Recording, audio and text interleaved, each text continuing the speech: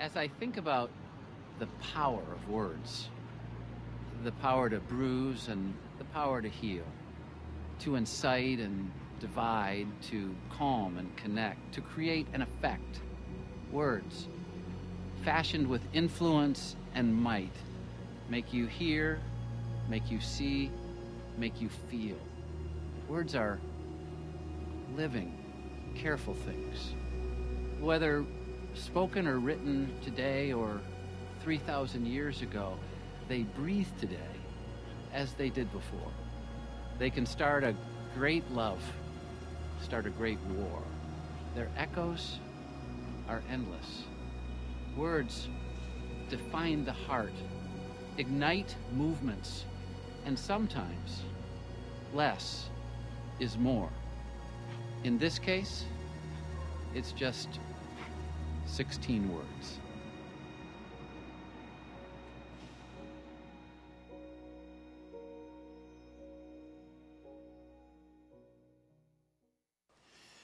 This past year, I've committed myself to focusing entirely in my personal studies on Jesus himself, on his life, on his leadership, on his teaching.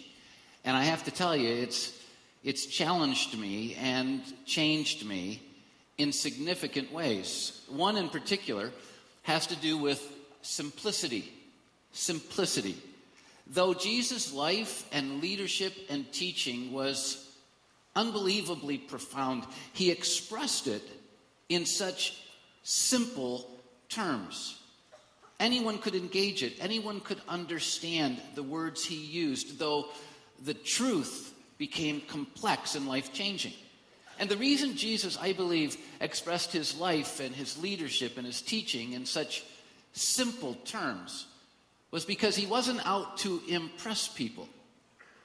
He was out to change them. And there's a difference. For the past year, I've been seeking to increase the depth and the impact of my own life and leadership and teaching, while like Jesus, expressing it more simply. Because like Jesus, though I have flaws and I have propensities to want to elevate myself, I ultimately don't want to impress people. I want people's lives to be changed. It's the only thing that makes life worth living, that we've lived, and as a result of living, we've made a difference. Well, this series is a result of my quest to evolve into greater simplicity in life, in leadership, and in my teaching. Over the course of the next 4 weeks, I'm going to introduce you to 16 words. 16 words. These 16 words literally capture what God has called Northridge as a church family to be. These 16 words capture why we exist, what we're going to be about in this world, everything we're ultimately going to be doing in the future as a church family will be authored by and will flow out of these 16 words. You'll be able to understand what we're doing because of these 16 words. And here's the reality. All of us can remember 16 words. These 16 words are going to change us as a church family. But more importantly than the fact that these 16 words are going to express the mission and strategy of our church is the fact that these 16 words reveal what God has called each and every one of us to do and to be as Christ followers. After all, we're the church. In fact, an organization called church can express 16 words as mission and value and strategy, and they're just aspirational. They're just words. They're just dust in the wind unless the people who make up that church family are living out these words. We are the church. The only way a church like Northridge ever reflects a unified passion, a unified focus, a unified mission for impact is if each person who makes up that church family embraces them as their own. God has called us to live out these 16 words. It's simple but profound. It's life-changing. Here's the reality. As I look back over my 22 years as the pastor of this church, I tried to go quickly past 22 years so you didn't get stuck on that. But as I look back on my 22 years as the pastor of this church, as I look back on all of my leadership and all of my talks, and if your mind works like mine, you'll know that that's over 1,100 weekends of talks. It's a lot of talking. I believe all of it can be boiled down into and summed up by these 16 words. All of it, 22 years worth, summed up in 16 words. So I guess I should start off by officially apologizing for wasting so much of your time over the years. Because if it could be said in 16 words, wow, have I wasted a lot of them. This is how we can be a part of what God is doing. This is how we can fulfill what God has called us to do. This is how we can be a part of something bigger than ourselves. This is how we can finally scratch the itch for significance in our life. These 16 words, by being and doing what God has called us to do. As we begin this series, as we begin looking at the 16 words, we're going to focus on the first 6. Wake the world up to Jesus. 6 words out of 16. Wake the world up to Jesus. Here's the truth. God has called his people. God has called his church, which is a gathering of his people. God has called us as individuals, as a church family. God has called each of us to live out these 6 words. Wake the world up to Jesus. This is the mission that God has given us. This is the will that God has for us. This is the calling on our lives. Look at Jesus' words in Mark chapter 16, verses 15 through 16. He said to them, "Go into all the world and proclaim the good news to all creation." What's the good news? Jesus is the good news.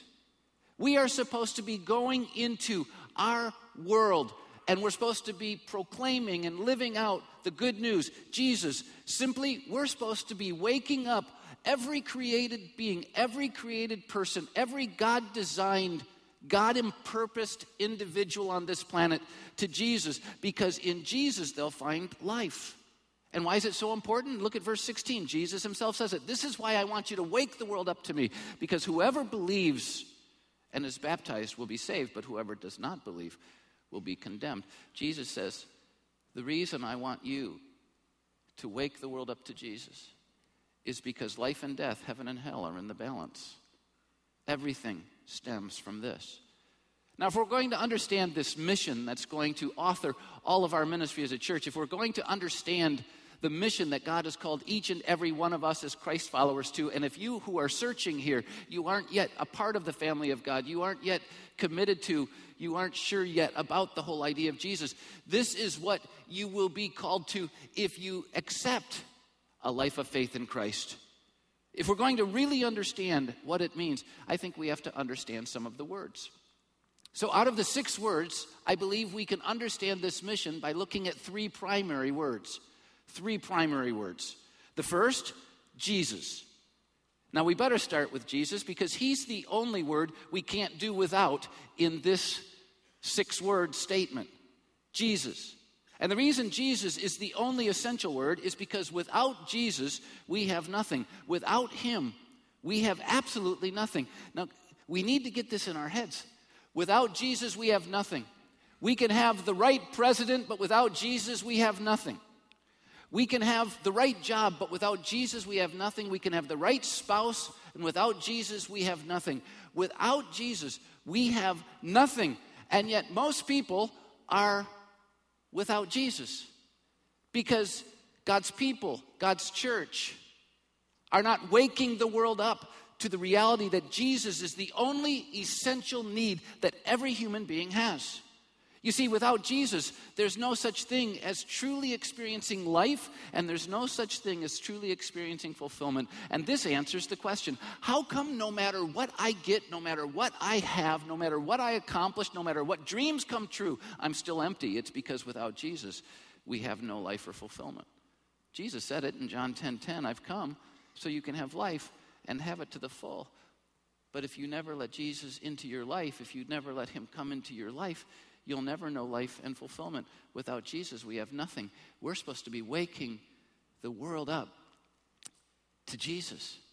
Because without Jesus, we have no light and no hope. You wonder why this world has such darkness? You wonder why your circles of influence have such darkness? You wonder why your own soul is so often filled with so much darkness? It's because without Jesus, there is no light. And look at John 8, verse 12.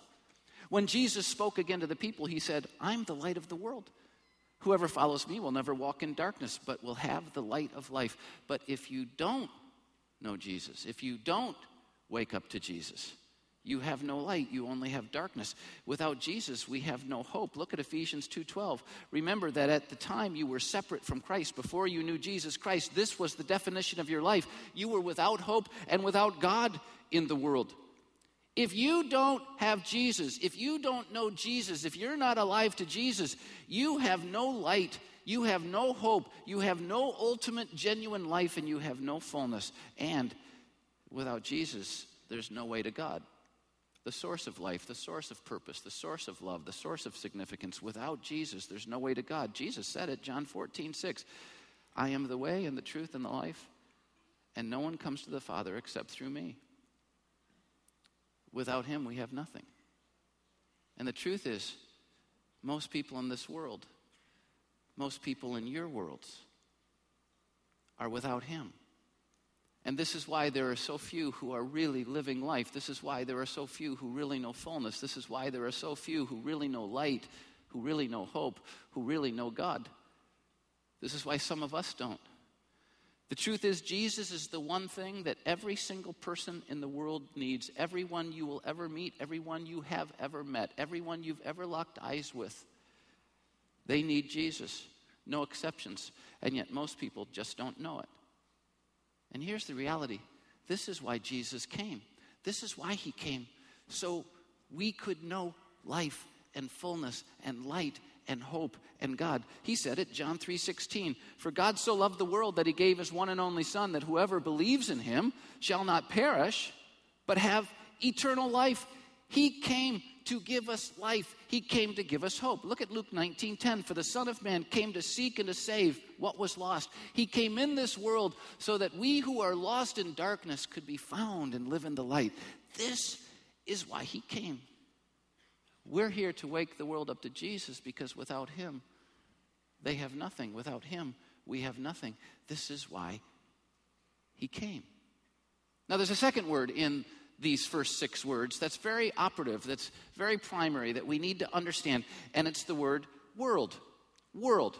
Now, for most of us, world is too big for us to embrace. It's too abstract. And when you start thinking of something as big as the world, you start getting paralyzed and detached, because you know you can't change the world. You just can't do it. And so you kind of just freeze. You kind of put it off in the abstract, and you go, yeah, the world's important, but I can't influence the world. But the truth is, though we are human beings and we do live in one big world with 6 billion other people, the reality is that each of us lives in many worlds. Each of us can define our world, the world that we live in, by our sphere of influence. That place where we do have influence, that place where our voice is heard, where our actions make a difference, our sphere of influence. The world, as it relates to what you and I can manage in a concrete way, is the world where we live, our sphere of influence. You know, our families, our circles of friendship, the places we work, our neighborhoods, the places we frequent, our worlds, you know, like the restaurants we go to. Those of you who are over 80, big boy. And then the rest of us. I'm on my way. The places we frequent, that's our world, where we come into contact with real people, where our life can make a difference, where our attitude can make a difference, where our words can make a difference. Our sphere of influence, that's the world. It's not this big world we have no power over. It's the world of our influence. You know, the places where we frequent, like the grocery store or the gym or the golf course or whatever, and even our church. We have a sphere of influence. We have some relationships here where our voice matters. Our world. What are we supposed to do in these worlds we live in, where our voice matters, where our actions make a difference? What are we supposed to do in our worlds? We're supposed to wake our world up to Jesus. The people in our spheres of influence, the people in our families, our friendships, our workplace, we're there to wake them up to Jesus. Look at what Jesus said in John 17:18. As you sent me into the world, Father, I have sent them into the world. Why did Jesus come? To wake the world up to life and fullness and light and hope and God. And as God sent Jesus into the world, so Jesus sends us into the world. The reason you're in the family you're in, the reason you're in the friendship circles you're in, the reason you're in the workplace setting you're in, the reason you're in the community you're in, the reason you're in the places you frequent is so that you can wake them up to Jesus. Because without him, those people that you love, that you care about, that you know, have nothing. And you're the one that can share it with them. Look at Matthew chapter 5, verses 14 and 16. You are the light of the world. If Jesus is in you, if you are alive to Jesus, you are the light of your world. You're supposed to be the light in your family circle, in your friendship circle, in your workplace circle, in the places you frequent. You're supposed to be the light. And Jesus says, let your light shine before men, that they may see your good deeds and praise your Father in heaven. And if it's not happening in the world, it's because it's not happening in our little worlds. Because if every one of our little worlds had us shining the light, waking people up to Jesus, the big world would change. But it's not. Because we're not bringing change into our many worlds. It's interesting to me how many of us work so very, very hard to wake people up to our particular brand of politics, but not to Jesus. Realize, though voting is important, we live in a country where we have been given the power to express our voice in who our next leader should be. And voting is important. And I believe we should use our voice and our influence to seek to honor God and seek to honor his truth and seek to express or cause to go forward his biblical values to the best they can, given who we can pick. So it's important. But no matter who our next president is, without Jesus, there's still no hope. I am so tired of Christians saying, if this person wins or if this person wins, there's no hope. When the truth is, no matter who wins, if we have Jesus, there's hope. And if we don't have Jesus, there's no hope. It's Jesus that matters. But Christians are more into partisan politics than they are into Jesus. Let me tell you something about politics. In a couple of days, we'll have another president. Who knows? Same one, different one. But in 4 more years, it'll happen again. In 4 more years, it'll happen again. And every 2 years in between, the whole thing will be shaken up and everything will change. Politics is temporary. Jesus is forever. Let's start waking the world up to Jesus and we'll change it forever. I mean, that's what we need to do. Can't wait to get the letters on that one.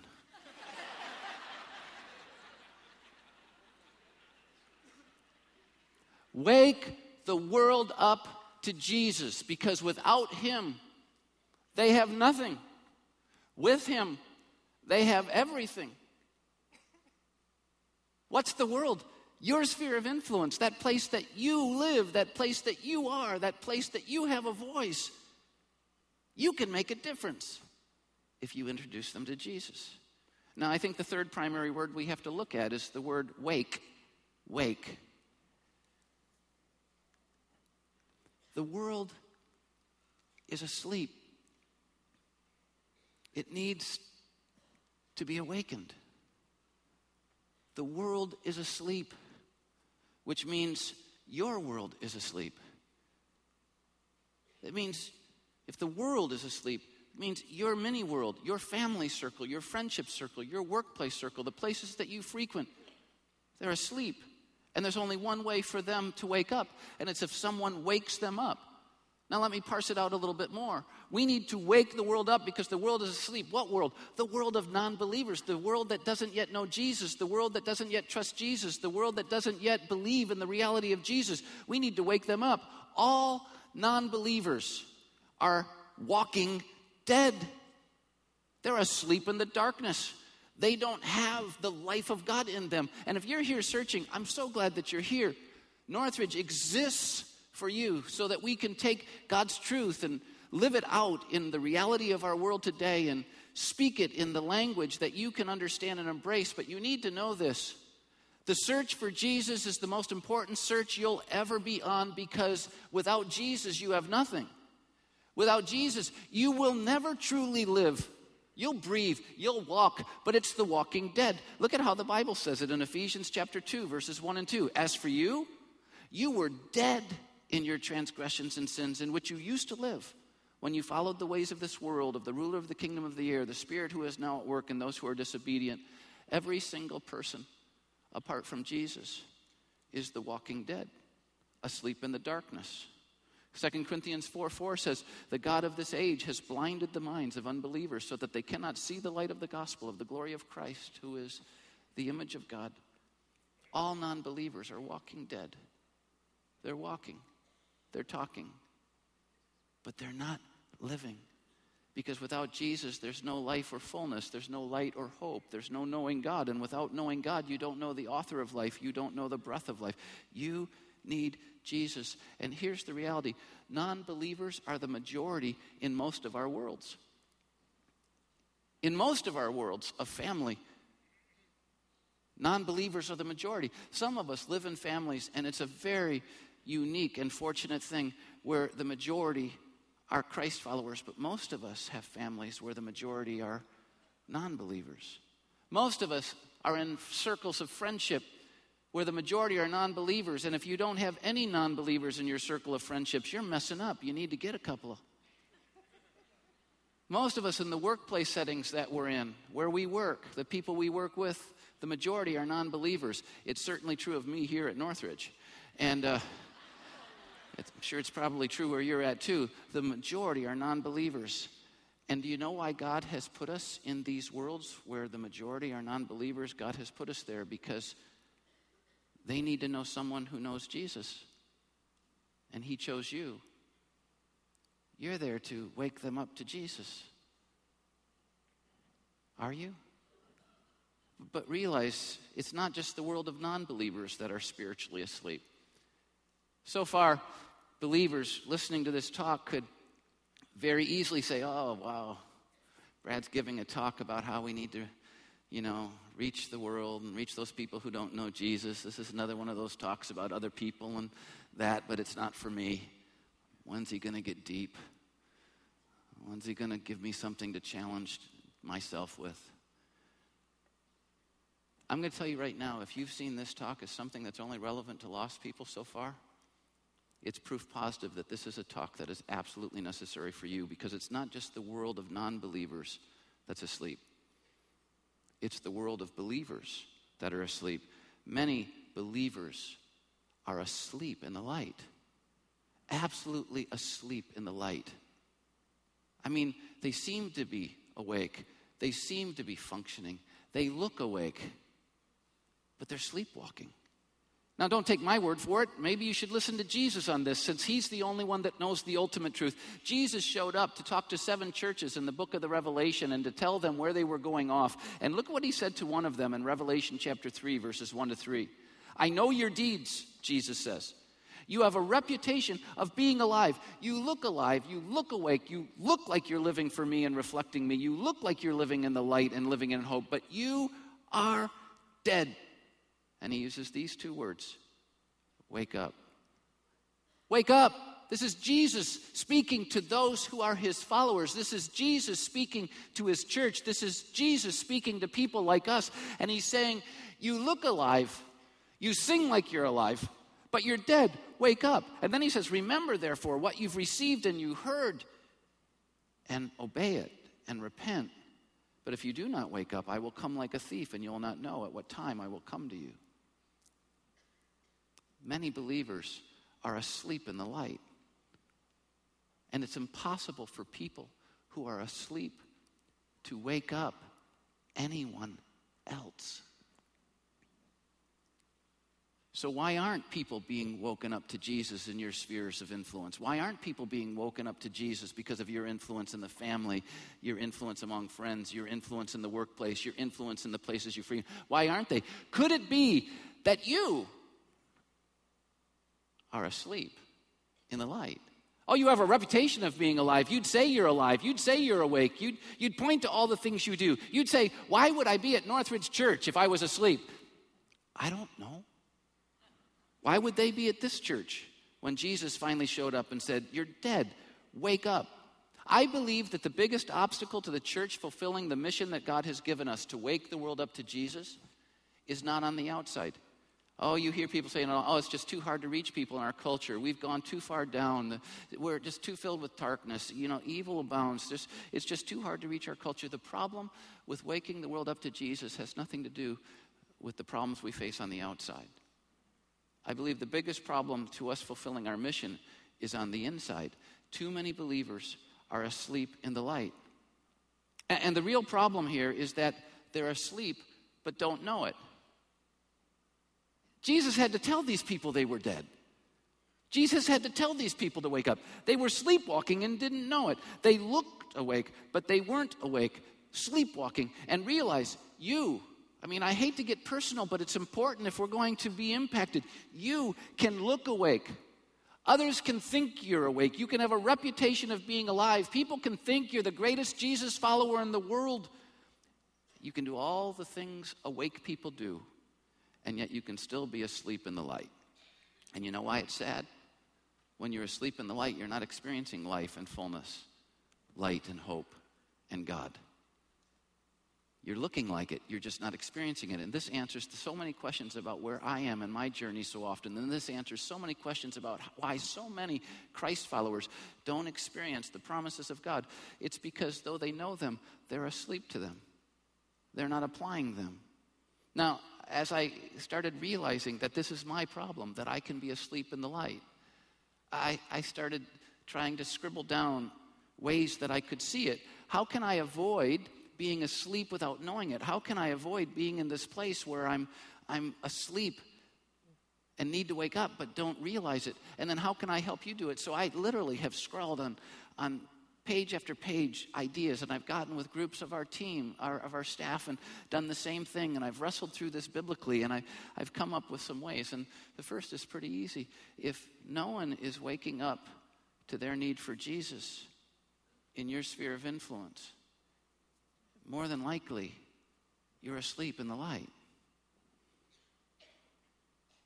But let me give you some other things that you can process. And I really encourage you, do what I've done. I have introspected on these a lot. I have processed these a lot because I don't want to be feeling alive but really asleep. Do you? I don't want to be doing a bunch of things but it's sleepwalking instead of really living. So how do you know if you're asleep in the light? Well, you're probably asleep spiritually if you talk about Jesus and you claim him, but you aren't experiencing him. He's distant and unreal in your everyday life. He's someone you talk about more than you talk with. You're probably asleep. You're probably spiritually asleep if your relationship with Jesus, your spiritual life, is more of a weekend thing than an every day of the week thing. You're probably asleep if church defines your experience with Christ more than Jesus Christ defines your experience in life. If church is your spiritual experience, you're missing the boat. Church can be a motivation. Church can be an emboldening, strengthening part of your spiritual experience only if it's causing you to experience Jesus more. Jesus, not church, is supposed to define our lives. And if church is your biggest spiritual experience, the only place you really experience God, then good chance you're asleep in the light. You're asleep in the light if your spiritual life is more form, living on the outside, than substance experienced on the inside. Now think about this, because a lot of us don't think we're asleep in the light. You may do and say all the right things. You may avoid all the wrong things. But Jesus isn't real or alive in you. It means you're asleep. Following Christ is something you do, but not necessarily something you are. It means you're asleep. You're asleep in the light if you haven't experienced much authentic change in your life recently. I mean, where your life has truly been transforming from the inside out. Oh, you might be faithfully doing all the right things, but you're not changing. I need to tell you something. It's impossible to experience Jesus and remain unchanged. And yet, year after year, decade after decade, people say they're following Christ, and their lives never change. They never become more loving. They never become more forgiving. They never become more generous. They never become more at peace with life. They never become, more embracing of the value that God's put on them. They just never change. And yet they're following Jesus? No. You see, you can talk about Jesus and sing about Jesus and proclaim Jesus and vote supposedly like Jesus people are supposed to vote, and still not experience Jesus. You can talk about Jesus and remain unchanged. You can sing about Jesus and remain unchanged, but you can't truly experience Jesus and remain unchanged. So let me ask you, when was the last time you experienced life change? You might be asleep. You could be asleep in the light if you're more concerned about the role God is playing in your plans than the role you're supposed to be playing in God's plans. And I don't know about you, but this is my nature. Most of my prayer life is about getting God to show up in my plans. I must be asleep because those who are awake to Jesus realize that their plans are worthless and His plans are eternal. And so they spend time with God trying to become the people they need to become to be more involved in building His kingdom, His plans, doing His will. You could be asleep in the light if you're seldom really considering the eternal condition of people in your world. I mean, you're just considering, do they have the capacities to do their job, or are they living up to my expectations of what a spouse or a kid should be, or are they the kind of friends I want? And you're considering all the temporary issues, but you're not really considering the eternal condition of the server at your restaurant, of the person you're golfing with. If you don't genuinely know the spiritual condition of the people in your world, it could be you're asleep in the light. I've met people who don't even know if their moms or dads are Christ followers. I've met people who know nothing about the people in their workplace they work with day in and day out. They know nothing about their spiritual life. In fact, I've met believers who think it's a fine and celebrated art to be able to live in the world and not be known as a Christ follower. That's not a good thing. You're there to wake the world up to Jesus, not to hide the fact that you believe in Jesus. If you do it, you're asleep. You're living spiritually unnoticed. People don't know you're a Christ follower. It means you're asleep. If people don't notice anything different about your life from everyone else's life in the world, it means you must be asleep, because you can't know Jesus and be the same as everyone else. If people don't pursue your advice when things aren't going well in their lives, it's because they don't think you have anything to offer them. You could be asleep because you have a lot to offer them if you have Jesus, because with Jesus, you're supposed to have everything. If no one ever mistakes you as a Christ follower, it could be because you're asleep in the light. Let me ask you, are you? And the last one is kind of a catch-all.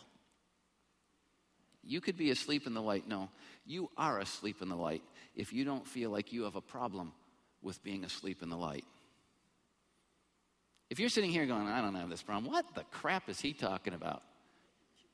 If you care more about the fact that I just said crap than I've been talking about being asleep in the light, you could be asleep in the light. Maybe I should have dropped a different word and gotten you all excited. Every day I battle with being asleep in the light. If I don't sense the urgency of my desperate need for Jesus today, and I function in my own strength and my own ability, I'm asleep in the light. If you don't daily battle with this issue, that you have to understand your desperate need for Him, and without Him, you might keep breathing but not really be living, you are asleep in the light, because without Him, we can do nothing, but with Him, we can become everything He wants us to become. Are you asleep? I have two primary questions that I want to leave you with this weekend, just two primary questions. And then we're going to experience a moment of worship at the end of the service that's going to help us to really move into this concept.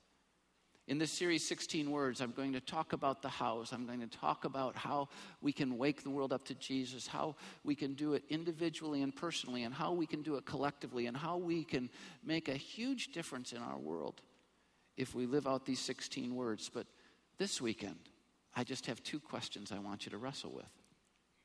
The first question is this: are you awake or asleep spiritually? I mean, that's all I really want you to consider. Are you awake or asleep spiritually? I know this is the important question, because if you're awake spiritually, really experiencing Jesus, you can't help but be noticed by others. You can't help but be shaking up others. You can't help but be stirring the pot of others, because they're going to want what you have. They're going to want happening in them what's happening in you. They're going to want that kind of life change on the inside of them. The problem is that too many of us think we're awake, but we're asleep. We're in hiding. Look what Jesus said through Paul in Romans 13, verse 11. The hour has come for you to wake up from your slumber, because our salvation is nearer now than when we first believed. He's talking to believers in this verse. Our salvation is near. Jesus' coming is nearer than when we first believed. Wake up. Wake up. Are you awake or asleep? If you're a believer, I bet you one of the illustrations I gave for examining whether we're asleep or not dug a little bit deeper into your soul than others. I deal with all of them. If we're going to experience what Jesus came for us to experience, we can't be coasting on the motion of yesterday's relationship with him. We need to be re-engaging and renewing the relationship every day, or we're asleep in the light. Are you asleep or awake? Are you asleep or awake? I challenge you, I beg you, I urge you, believers, start looking at your life. But if you're here and you're a non-believer, you're someone that hasn't yet really transferred the faith and dependence of your life to Jesus, you need to know, though you're breathing, though you're walking, though you're experiencing things, it's the walking dead. Because you don't know life and fullness and light and hope and God. Because without Jesus, you can't. You need to wake up to Jesus. And I'm just encouraging you, let this talk, this moment be your alarm clock. And so before I ask the last question and we move into worship, I'm going to ask if you just bow with me in a word of prayer. And I encourage you, those of you at all of our Northridge sites, bow with me in a word of prayer. And Church Online, engage this individually and personally as well. Believers, talk to God about where you're sleeping, about where you're not engaging, about your world. But if you're here and you're ready to take the step of faith and open your life to Jesus, pray with me. Just in your heart say, God, I want you to wake me up. I need to experience life and fullness and light and hope. I need you. But I've sinned against you. I've messed up. I failed. But I believe, Jesus, that you died on the cross for my sin. It's why you came.